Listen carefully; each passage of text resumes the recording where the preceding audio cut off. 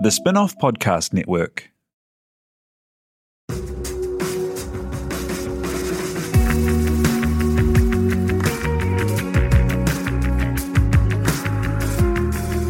You're listening to Business is Boring, a podcast that reckons it's anything but. Business is Boring is brought to you by SparkLab, offering inspiration and practical advice to help businesses find their edge. To hear more about SparkLab, including details about the latest events, workshops, and business tools, visit sparklab.co.nz. And now, here's your host, Simon Pound.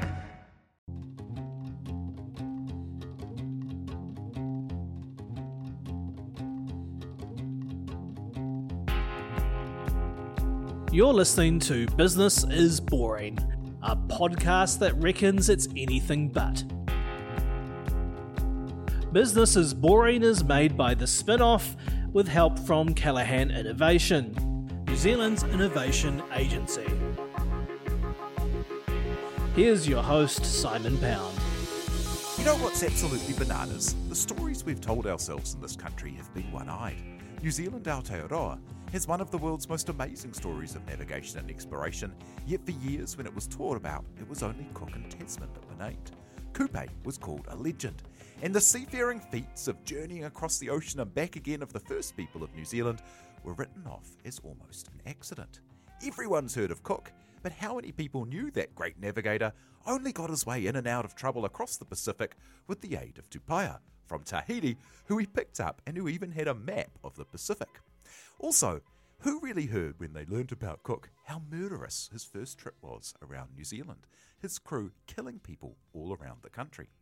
We've failed to tell the stories that didn't make the Pakeha tradition look good, but there's a tide turning. News comes that colonisation and the land wars will finally be taught in schools, but one person not waiting for this is someone who spent an entire career telling stories in new ways. Ian Taylor is behind a project to elevate the stories and understanding of some of our greatest navigators the world has ever seen. His company, Animation Research Limited, from Dunedin, has grown to become the world leader in sports graphics. If you've seen an America's Cup race and worked out who's ahead, that's his tech. And that's just the start.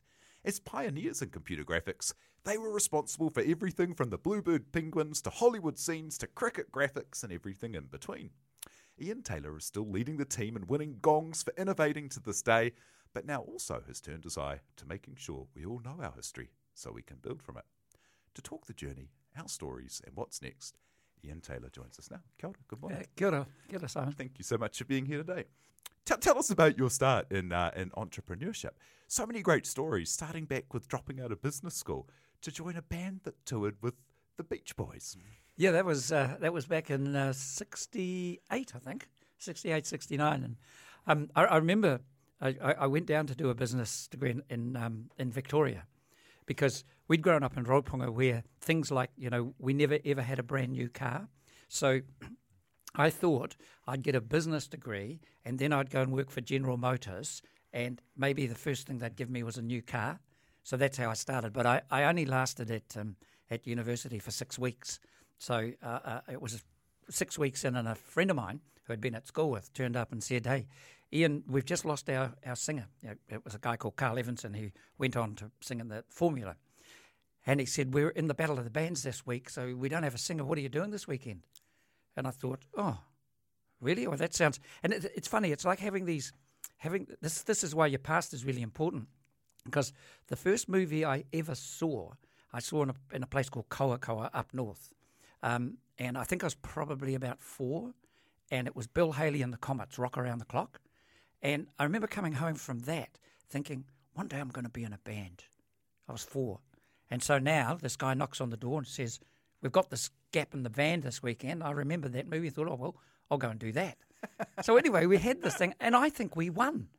Yeah, I think we did. I think we won with a Bee Gees song. And we recorded it. And then that was the next week he came to me and said, "So do you want to just join the band full time now?" And that's my first decision was, business degree, rock and roll band in the 60s. It was a no-brainer. So I joined the band. And you toured all around the country and then around the world and signed overseas? No. So I stayed while we toured. We toured, it was the Beach Boys, and the Beach Boys came to New Zealand. And I still remember this in Wellington. We went down and we did our rehearsal, then they turned up. And they kind of floated in. I can still remember that. It was just phenomenal. And I wasn't a big fan of the Beach Boys. I thought this mincy-pincy sort of music. And they get up on the stage, and this sound, the vocal sound that just came out, filled the hall. I just thought it was amazing. And absolutely terrifying, because I thought, we don't sound anything like that. We're in really big trouble. So we got on and got off as fast as we could. And then you jumped straight out of the 60s being in a band and into the army. Yeah, so again, I think that's, if I look out of my life, there's all these junctures that come up where you look, a critical point comes up and you go, yeah, left or right. So I'd been in the band for about 3-4 years.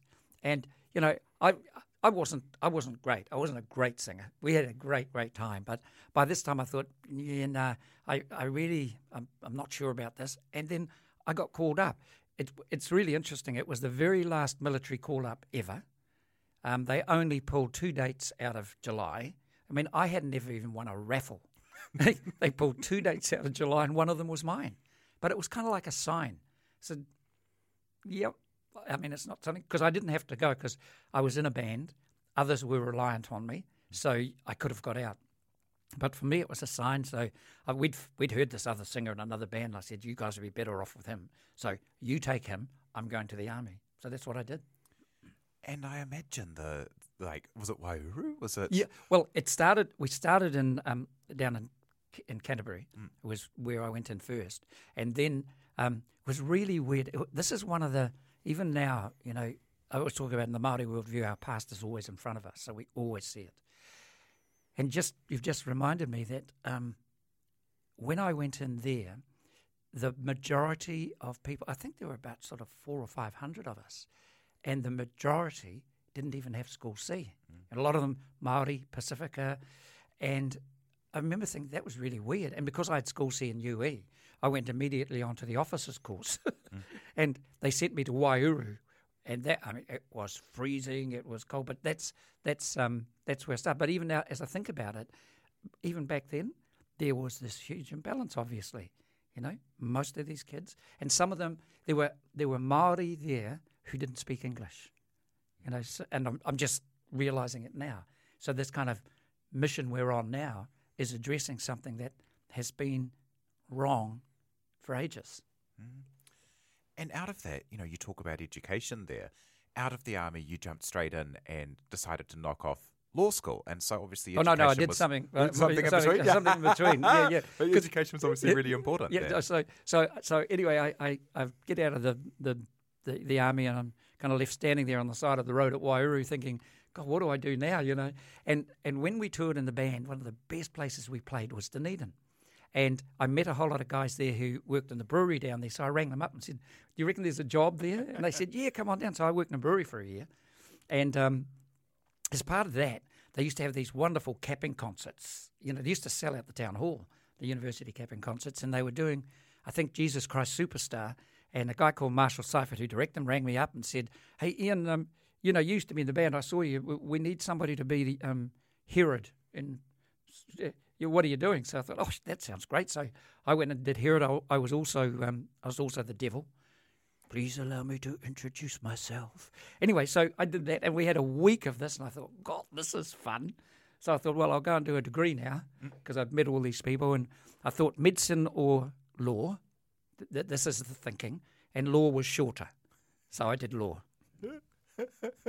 And that Dunedin kind of had a kind of hold on you. So you loved the place and then went and studied down there. And how did kind of like deciding to stay and make that your place kind of lead to some of these opportunities? Because you rolled out of law school and then into television, which play school. Yeah. Well, actually, so it was my last year. So I was just finishing my degree, and someone they rang me up from the TV studios and they said, you used to be in a band. Would you like to audition for Play School?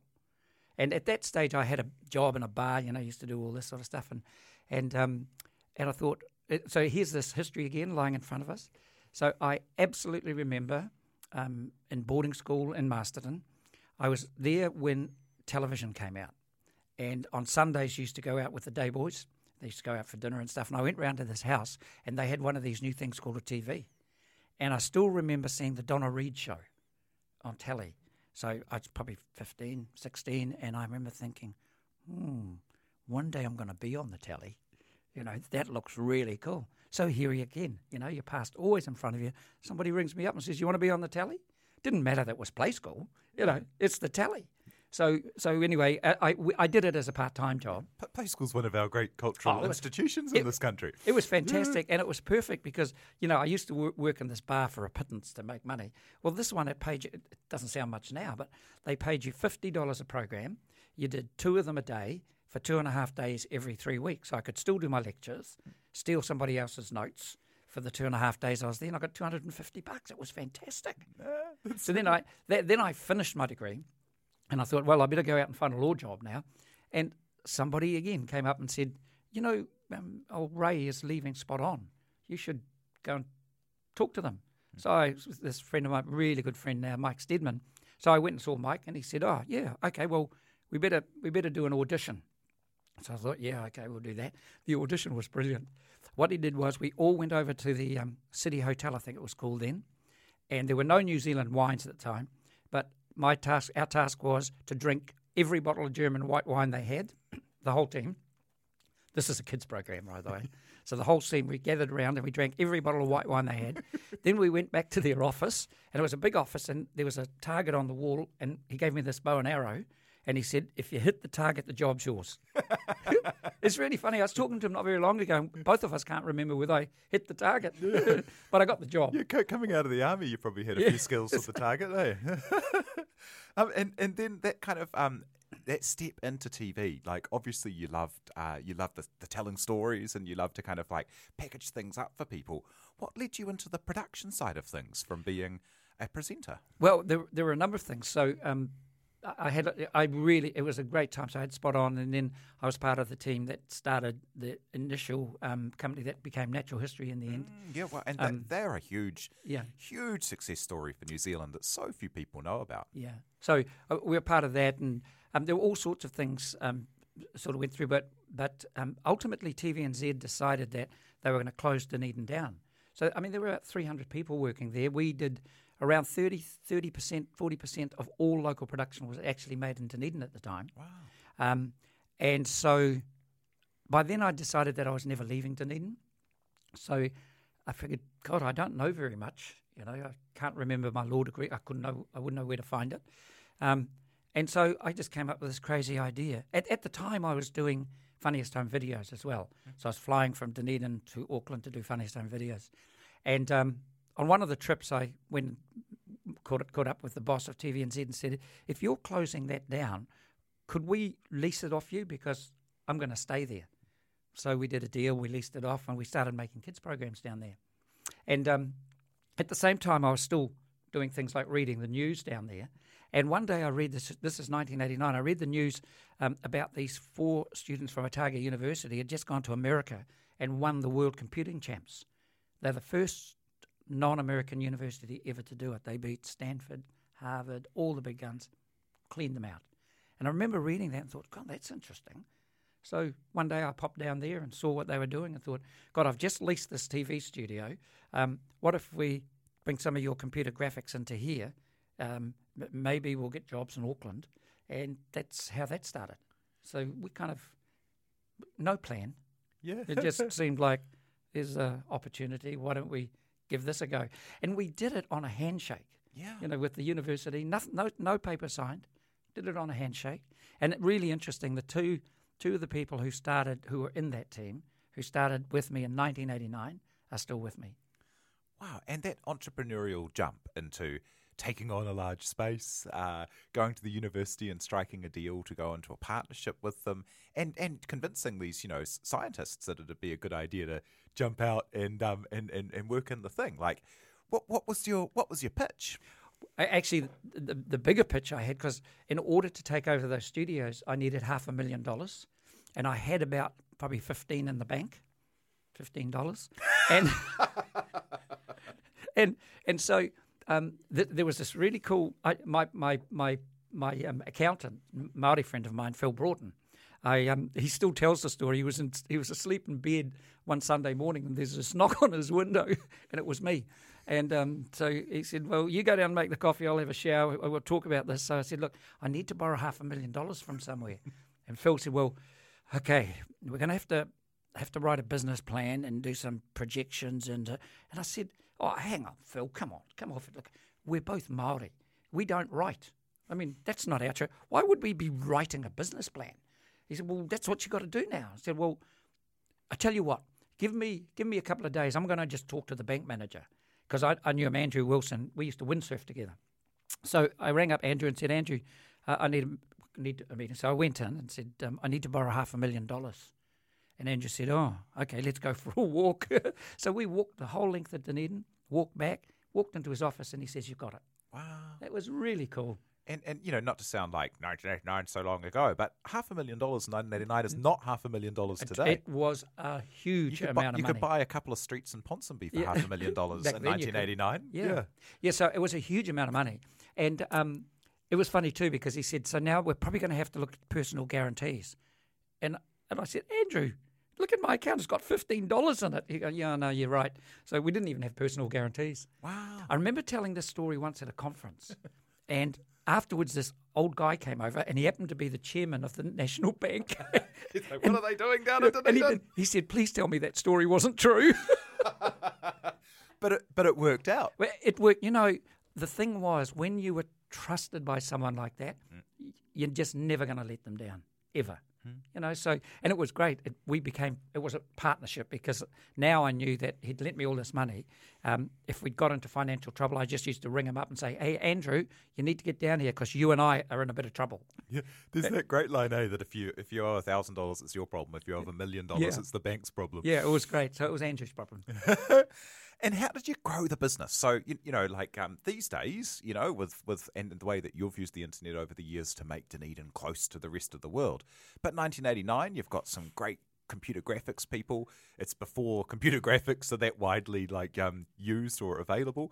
How do you go from having some cool tech, some big dreams, to actually make it into something that ends up being used by kind of every great sports broadcaster in the world? Well, It's really apt that we're having this discussion now, where the Ministry of Education's finally thought that history is important, because in the Māori worldview, ko ngā tāhua o Tapawai, is the saying that the footsteps laid down by our ancestors centuries ago create the paving stones of where we stand today, and that applies to us personally. So if you keep all of those footsteps in front of you, you learn from them.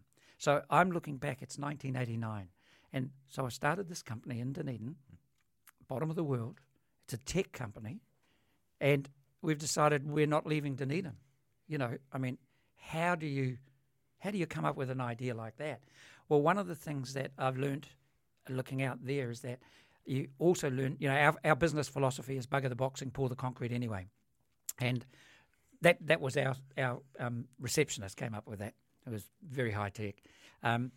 But what I've learned is that, again, with all of those footsteps in front of me, we've lived that totally. So, because there are two lessons that come from that. The first is, if your team tell you that they are able to pour concrete without boxing, you believe them. You trust them, no matter how hard it looks. If they say they can do it, believe them. So that's trust. So you trust everyone around you. But the other one that's really important is that now, with all of those footsteps, I've recognised that somewhere in the world there'll be someone spending huge amounts of money designing software and or hardware which one day will enable you to pour concrete without boxing. You just have to believe, and we have seen that. So the interesting thing about 1989, when we set up that company, to take on the world from the bottom of the world, there was this guy called Sir Tim Berners-Lee, who in 1989, the same year we started, built the World Wide Web. So in the same year we had that vision, someone who we'd never heard of built us the highway to the world. That is absolutely central to our business. We didn't know it was there. We didn't know it was coming, but that's bugger the box and pour the concrete anyway. And in those early days, before there were those paths to market, like I read a great story about you'd just send out tapes of versions of what you'd done to people you thought were interesting producers around the world. And how did you kind of get in contact with these people to... Well, actually, so there was this producer called David Green, commercial producer. So we'd started doing this stuff, and we hadn't done a lot. But he called me up one day and said that he actually I know what it was.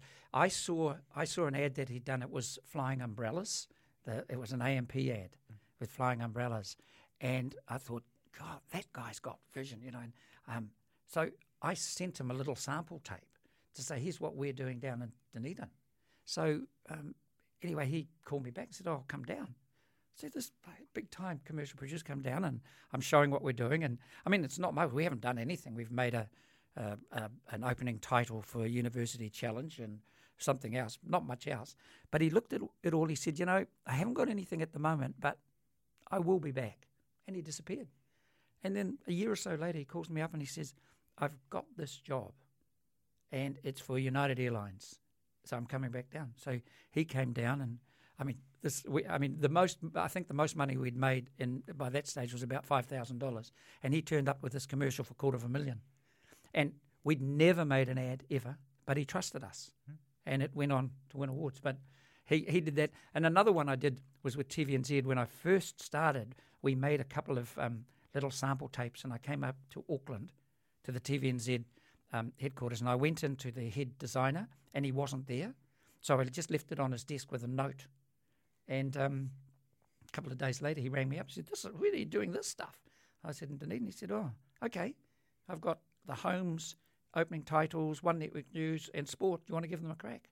So that's how we started.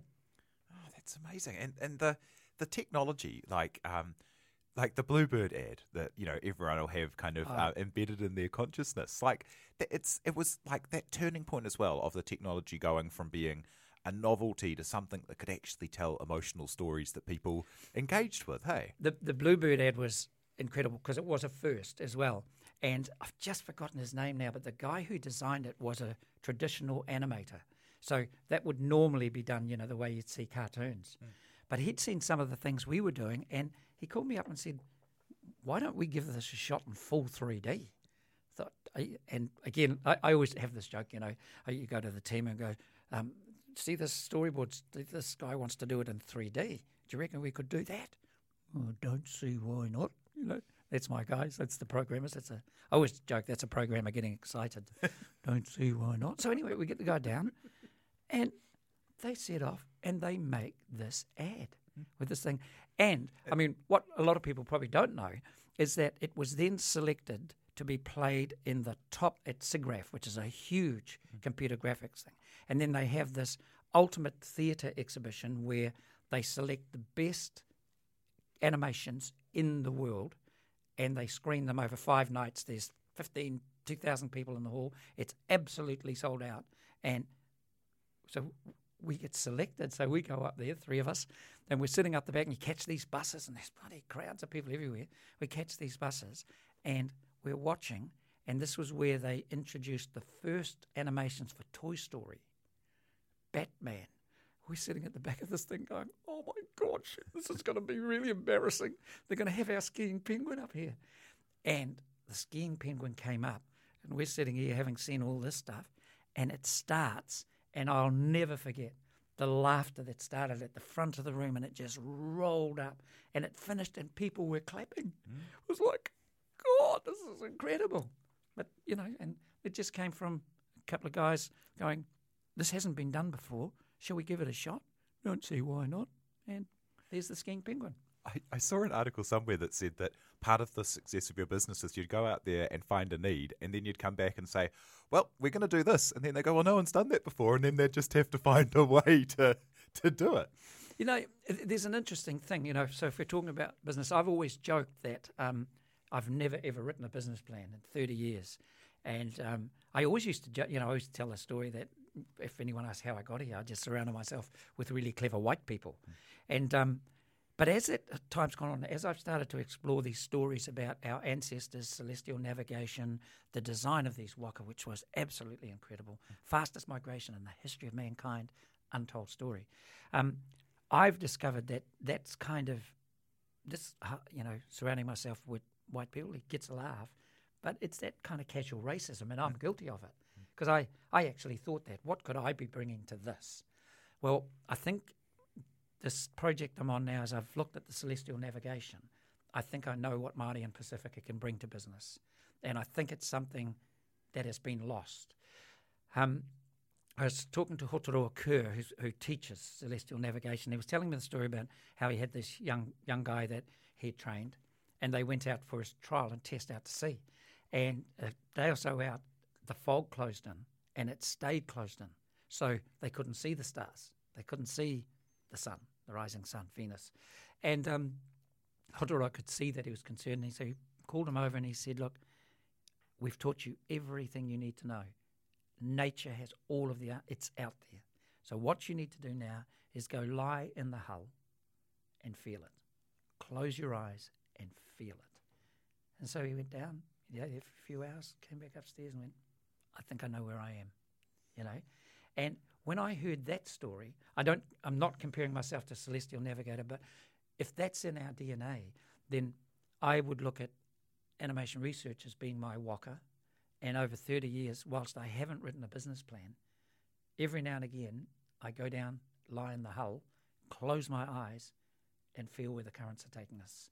And then I come back on deck where I have this A-team, the crew is this absolute A-team, and I'm able to say, you know what, I think we should go that way. And I know that they can take us that way. We don't know what's there. We don't know. I've got an idea. But the currents are taking us there. And I think now, as I look back at 30 years, I think that maybe that's why so many of the things we have done, we were the first to do. And if that's the case, if that kind of intuitiveness that comes from our celestial navigators, from our ancestors, is in our DNA, Māori and Pacifica should be grasping that. That should be in our business schools. We should be taking hold of it.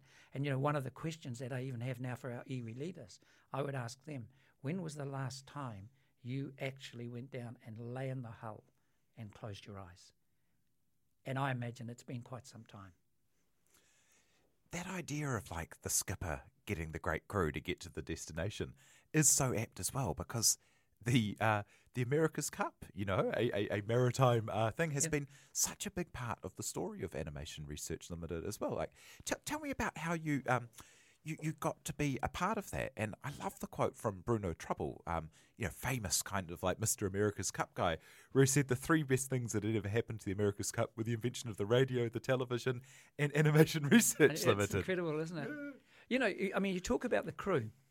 So the thing about Cooper, the crew that made this journey from Hawaii, Tahiti, to here, I had this idea that I always called this story A Nation Born of Sailors. And it was really interesting because when I talked to Cliff Curtis about it, Cliff said to me, nah, that's the wrong name. They weren't sailors. I mean, some of them were, but it was bigger. And so I used to have this thing, A Nation Born of Sailors, Innovators. It was this huge, long line. But as we came to putting together this new platform, I had called it A Nation Born of Sailors. And two people that I've got working on it, Anna Marbrook and Brendan Donovan, came back to me and said, and Anna has done all these stories on waka. Anna came back and said, we're having to think about this. We shouldn't call it A Nation Born of Sailors. First of all, a nation is this kind of colonial kind of thing. So for Māori and Pacifica, it's a land. So let's just call it land. And this whole idea of sailing is just a small part of a much bigger thing, which is voyaging. Sailors voyage, but on those waka, everybody on the waka was at their A team. One was a celestial navigator, one was a skipper, another would be a botanist, another would have been an astrologer, another would have, everyone on that team was on their A game. And that is kind of Team New Zealand. So a nation born of sailors came from this thing that I had where we made this animation of the two waka, Maui and Aotearoa, that turns into the America's Cup boat and then sails. So our story there was that the America's Cup today is here because it comes from a nation born of sailors that goes way, way back to the first waka haurua that were designed, double-hulled waka with sails that crossed the Pacific Ocean in a way no one could do. And we were down the road the other day there when they launched that new boat, the first of its kind in the world ever. And I'm standing there with Jack Tanner, one of the celestial navigators, and said, so it's just an extension of our waka haurua. The waka haurua 3,000 years ago was, nobody had seen anything like it. And here today in Aotearoa, they're just launching another one of those, which didn't answer your question, did it? But it was a great story. So the reason we got into the America's Cup, and you see, I think again, there's this thing for me that moments align, and when they align, you have to take them. The gods are sending you a message. So the America's Cup was interesting because I remember, New Zealand had got involved, and we'd only just started. I mean, we'd been going for about a year, and I remember calling Professor Jeff Wyville and the guys who'd won the competition in America. I remember calling them together and going, listen, New Zealand's going to get into the America's Cup, and we're going to have to watch it. And it's as boring as the proverbial, I mean, what could we do to make it more exciting? And so they just came up with this idea, and so if we tracked it, and it just came from there. And I think now that's part of storytelling. It was never about the technology. I was just talking to somebody in America who wanted to know, what's the tech behind your company? And I said, there's nothing to do with technology. It's to do with finding solutions. And sometimes technology allows us to do that. It's to tell stories. So our goal here was, there's all of this stuff happening out there. People are spending millions of dollars doing this. There must be something in the sport that we don't understand because people are passionate about it. So let's find out what that is. So again, maybe that comes from my Māori heritage. We're storytellers. So to the A team, let's find some tools so we can tell this story well. And we've done every America's Cup since 1992. So I just figure those clever white people did find the tools to do it. Yeah, and as you say, that's such a funny thing to say because, like, why are they the clever white people? Like, why? Yeah. Well, see, and now that whole celestial navigation, the intuitiveness, Sir Apirananata, I'm going to get this wrong, but it was along these lines. He said, this is 1949, which is actually the 200th anniversary of Captain Cook arriving. And again, these are just, for me, they're signs that this year we need to do something. But Sir Apirananata said this to a 9-year-old girl. So think of this, it's 49. A 9-year-old girl asked her where her future lay, and he said something along the lines, go forth, young girl, take the tools of the Pākehā and use them as your creative lodestar. I mean, 49. We talk about gender diversity, we talk about technology, we talk about, and that long ago, 50 years ago, this Māori elder talking to a 9-year-old girl identifies the future. And, again, we keep going, the history's not important. If you keep that and say that's a lesson to learn. Yeah, it's so interesting because I've seen you talk about your journey and towards understanding, like what you were taught at school was only half of the picture of the history of New Zealand, the history of Māori, and the history of great Polynesian navigators. and how that's kind of led into these projects that you're now working on to help kind of everyone in Aotearoa understand the real stories. So, yeah, what were you taught at school, and how did that mean that you ended up being in a position where you'd say lines like, "Oh, the clever white folk," when obviously you're leading the boat, you're driving the innovation, and you're making it all happen? But see, I still don't believe that. You know, and it's so easy to say, but it has always been a team, and actually now when I think about it, maybe that's that Māori sense of whānau as well. You know, the fact that the people who started with me are still there. It's family. Some of their children are now working in our place. It's family, and so, you know, there isn't a leader. It's not me. Everything that has happened could not have happened without the sum of everything, which includes young people who were even expelled from school. I've got, I think, 3 that were expelled from school because they were worthless and useless. They're incredible. So, you know, I guess we did kind of grow, and I think more about my mother, who back in the 1950s, she was a school teacher, fluent in the reo, but didn't use it around us, used it with the aunties. But, you know, she was faced with this whole conundrum, what's the best thing for my children?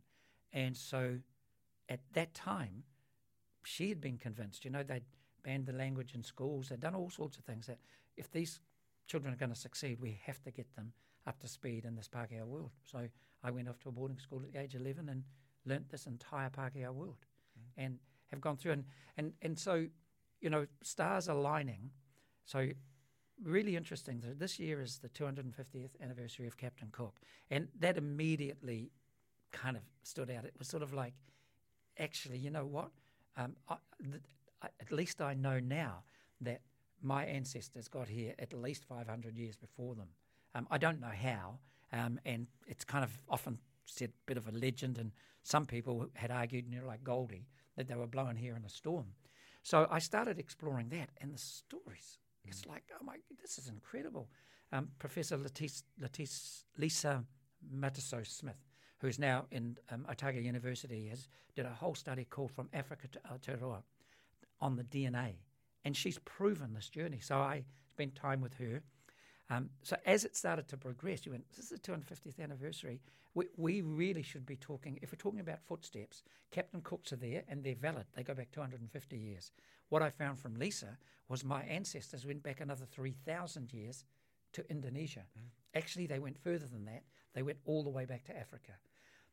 The journey of mankind started 69,000 years ago in Africa. And that's accepted. It didn't start anywhere else. There was this point. And then there was this point. And then it spread around the world, walking, mainly by land. And the thing that really struck out for me was that now that I've seen this other journey that came down to Aotearoa, that journey that began 69,000 years ago ended here. This was the last place.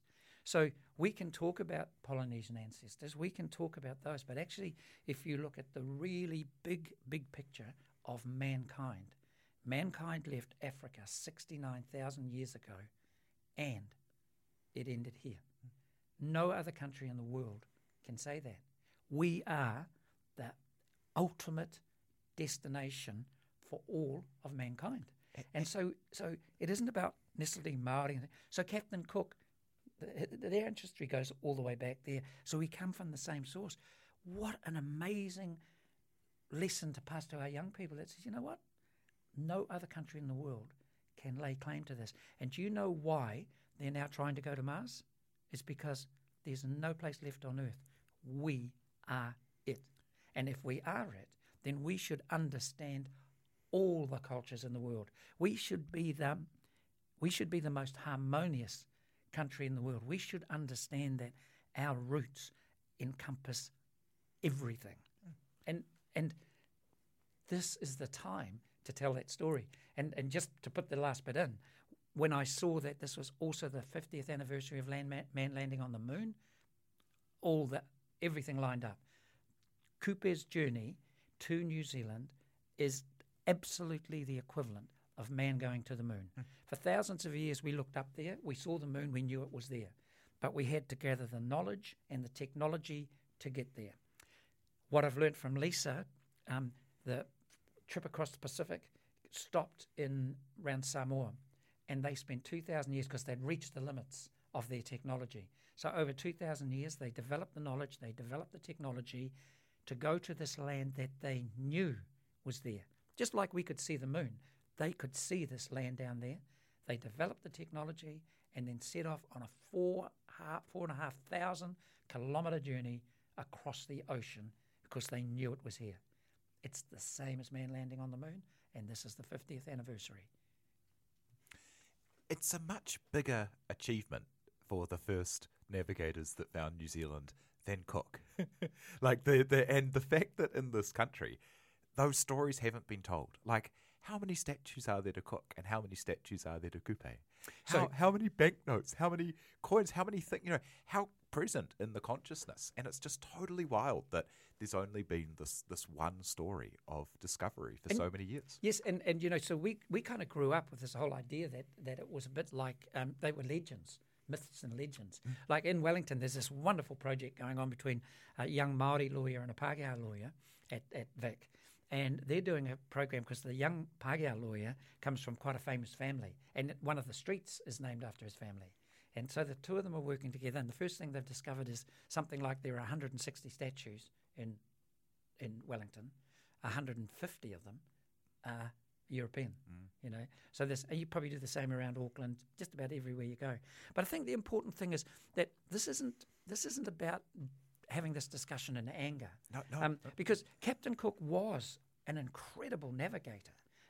His contribution to the world is significant. But and we're not saying that our tupuna were superior. They were pretty cool. What we're saying is that while we learnt the stories of the Egyptians with their pyramids and Stonehenge at school 3,900 years ago, that was the same time that our Polynesian ancestors left Southeast Asia on this incredible migration in state-of-the-art craft across the world. So we're not saying we're better. What we're saying is we're missing. It's been missing. It's missing.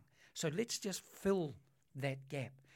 I have this thing that we use on the program which shows the history of. If you type in, is it just? Sorry to interrupt. Is it just missing, or has it actually been covered up? Because let's look at Cook. Like, he's so famous as a great navigator, but like, how many people would have known until so recently about the role of Tupaia? How many people would have known that he picked up a man in Tahiti who was a great noble, a great tohunga who was able to then have a map of the other Pacific islands and was able to guide Cook to them, and then was able to converse with the people he met.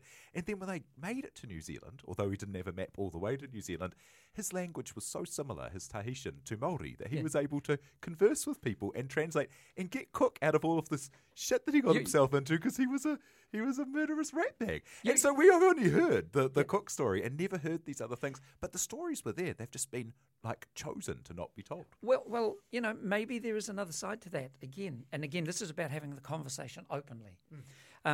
So, the knowledge of the celestial navigators was guarded. So, it wasn't shared inside the culture. The tohunga who understood this, they passed it down personally. So, and because I guess maybe we didn't have the written word either, so it was a protected knowledge. So we could be at the stage when Captain Cook arrived that, a lot of Māori didn't really know the story. The tohunga did, but they're not going to share it with this white guy. It's sacred. It's tapu. So there's a whole gap there that maybe there's another way to view this. And, the fact that we didn't have writing, all of these stories were held in what we called were our myths and legends. And if you take this myth legend of Maui fishing up the North Island, I mean, you hear that as Captain Cook. It's a kind of fantasy. No one could ever fish up the island. what I have discovered now is that it's a metaphor. If you're going to share your knowledge with orally and in arts, then the stories have to be big, like Moses, like carving the oceans. So Maui fishing up the North Island, fishing up New Zealand, was actually, fished it up with the jawbone of his grandmother. So that sounds really cruel, doesn't it? You take the jawbone. Well, actually, what it really meant was that Maui, over centuries, not just one person, the inquisitor, Maui, the questioner, over centuries, took the knowledge from the mouth of his grandmother, from the jawbones of his elders. And as that knowledge passed down, they figured out, Aotearoa was down there. They figured out how to get there. So taking the knowledge that he'd learnt from the mouth, from the jawbone, he cast that out, hooked it to the land he knew was there, and made his journey. So now that makes sense. But I've grown up with this whole story that, there's this funny Māori story, this fisherman went out and he caught a fish and pulled it up. Well, we know that can't be true. This other version we know can be true. Yeah, you're absolutely bang on that ignoring the oral tradition has been part of it. But, I mean, Tupaia was he was in the diaries of Banks and Cook, and, he's not a secret figure. But we were told about this great navigator. We weren't told he was a murderous ratbag. Yeah. We weren't told about, his crew were murderous. We weren't told all these things. If you look at the, there was that fantastic tweets recently talking about all of the places that he stopped into around New Zealand and the body count. Yes, and it's just not the way it's been taught. So I guess I'm just saying that it's amazing that we've had this one-eyed view of history, and it's so cool that this is the backdrop to your creating this new project, which we should talk about the project. So to help make sure that these stories are told. The stars are aligned, and it's kind of interesting that the whawhaiti from Tahiti. So we've put all our tracking gear on it. Yeah. So tell us about what that is. That project is that's rolling out now. So what it's so I decided that if I look at where we'd come from, we developed all this technology for the America's Cup, Volvo Ocean Race, with all these clever white mates I've got. But we developed all this technology, and then we discovered that they're going to do this voyage, which is actually the equivalent of Kupe finding New Zealand, 4,000 miles from Tahiti to here. So we have this idea, why don't we put all our tracking gear on it, and then we'll track this thing, and right alongside it, it's like we've gone back in time and we've used today's technology to prove Kupe's voyage. Because on board that waka is a 26-year-old Tahitian wahine, who's the skipper. So we've just tracked them over the past couple of weeks all the way down to Tauranga, which they've gone into this morning. On our app, you can see it. And we've tracked them using millions of dollars worth of satellites. She has stood beside that, not needing any of it, and she has absolutely nailed it, using the same celestial knowledge that Kupe brought to here. So even just having all of our young people, but in particular the Māori and Pacific, are going, hey, bro, you got something to be really proud of. And this science, innovation and technology, it's in your DNA.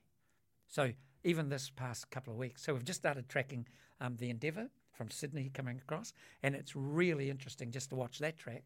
It's half the whawhaiti is twice as fast. That's what Captain Cook found when he got to Tahiti. The waka came out to meet him, sailed around him, and then leading him back in. They kept going back because they thought his boat was broken because it was so slow. Yeah. But that's not the story we get told.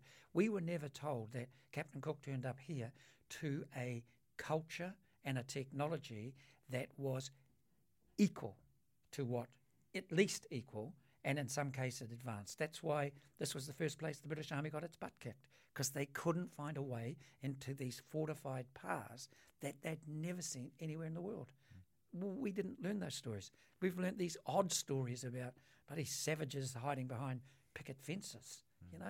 The design of those things is science, technology, engineering, and math.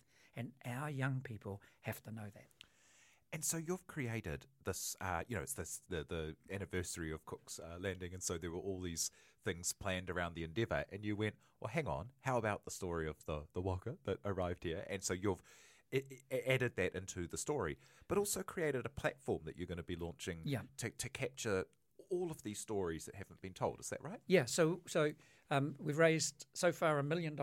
I need to find another half to get through it. We're delivering all of our stuff for free, and what we're building is this platform that we are gifting to. I mean, I could say the Ministry of Education. We're talking to them, but actually, the gift initially, its kaupapa is we're gifting it to our young people. Māori and Pacifica in particular, but I am absolutely convinced when all of their mates at school see this, they will all get it. So next year, we're using this voyage and this time to start picking all the stories together, and the stories are phenomenal. They're just fantastic.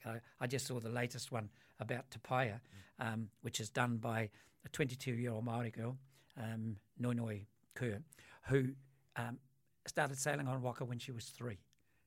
And she's never appeared on TV. She is going to be a star. But she tells this wonderful story about how Captain Cook met Te Paia. Te Paia gives him a crayfish, and she does it, you have this big crayfish, I'll take that piece of cloth. That seems like a fair deal. But she tells that story you just told. Te Paia helps Captain Cook down to New Zealand 500 years after they left, and Te Paia turns up, and the way she does it, she's got to, hey, bro, I understand exactly what you're talking about. And she just does it in this lovely, lovely way, So I think kids are going to relate to it. And I think the most important part of this story, this would never have ever got off the ground. And the person I'm going to mention won't even let me mention his name. But he's a Pākehā friend. He's in the Flying Kiwis, the Technology Hall of Fame. And I was really stuck. We needed to make this. And I needed to put some funds together. So I rang him and I said, look, I'm going to tell you a story. So I was 5 minutes on telling him this background. And 5 minutes in, he said, that story has to be told. What do you need? And I said, $500,000 would be really cool. Sorry. He said, that's a really cool story. What do you need?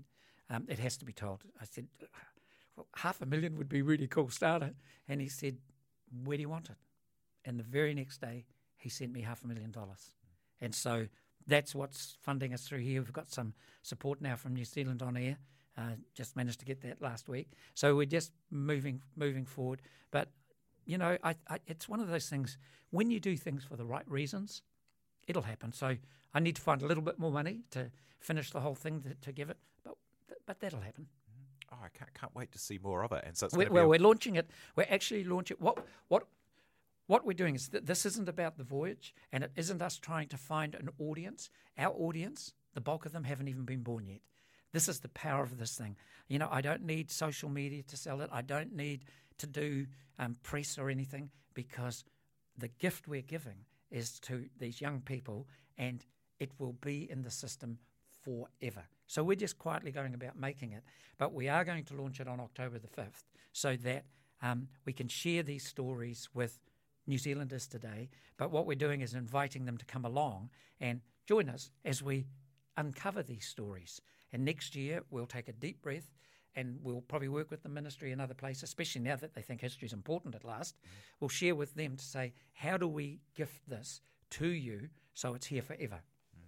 Oh, that's so wonderful. And just as a final thought, having had, really amazing and interesting varied success across a number of things, and now having these projects that you've got such passion to bring to life, how do you define success? What's success for you? It's really funny. I was speaking at a conference once, and I talked about no business and the fact that money doesn't rank in any of my calculations about what we do. And that had this guy from America was one of the keynote speakers, and after I finished, he said, that just doesn't make any sense. You have to have a way of measuring your success. And, for me, it's financial. I own a Ferrari, I own this, I own that. I'm successful. So if you don't value money, how do you do it? And I thought, oh, okay. I said, well, here, I'm a really big golf fan. I love golf. So we do golf all over the world. And last year, I was in Hawaii, And I was on a golf cart. We were just coming back, and I came down, and this is when Tiger Woods was at his peak. And here's Tiger Woods on the driving range on his own with his coach practicing this shot. So anyway, we pulled down, and I'm with my aide, Nettie. We pulled down. She goes, "There's Tiger Woods." So we pull up, and we're watching Tiger Woods, and Nettie says, "So shall we stay here or shall we go and have a beer?" So, yeah, let's go and have a beer. That's success. I'm a fan of golf. I love golf. When I can finally look at Tiger Woods and go, I'd rather have a beer, that's success. Hey, thank you so much for coming and sharing the story today, Ian Taylor, the founder at Animation Research Limited. And give us where will people be able to find this project online shortly? Yeah, so October the 5th, as they go into, I think it's Tolaga Bay, we'll launch the site as well, and it's called The Voyage. So thevoyage.co.nz. Thevoyage.co.nz. Karawe is so awesome. Thank you very much for joining us. Thank you very much to Tina Tula for producing, and thank you very much for having us along and listen. If you are a fan and follower of The Spinoff, make sure you check out The Spinoff Members, a program where you're able to get behind and support and choose and shape the investigative journalism that The Spinoff provides.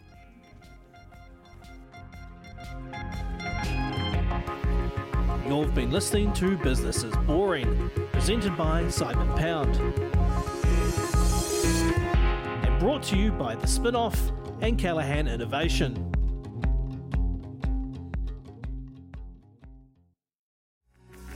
From the Spinoff Podcast Network, that was Business is Boring, brought to you by SparkLab. Make sure you're following Business is Boring wherever you get your podcasts. And for more information on SparkLab, visit sparklab.co.nz. Are you making the most of your KiwiSaver investment? Generate is an award-winning KiwiSaver provider with a track record of strong long-term performance. Making a smart decision now could add tens of thousands of dollars by the time you reach retirement. Book a no-obligation chat with a Generate KiwiSaver advisor today at generatekiwisaver.co.nz/get-advice. A copy of the product disclosure statement is available at generatekiwisaver.co.nz. The issuer of the scheme is Generate Investment Management Limited, and of course, past performance does not guarantee future returns. The Spinoff Podcast Network.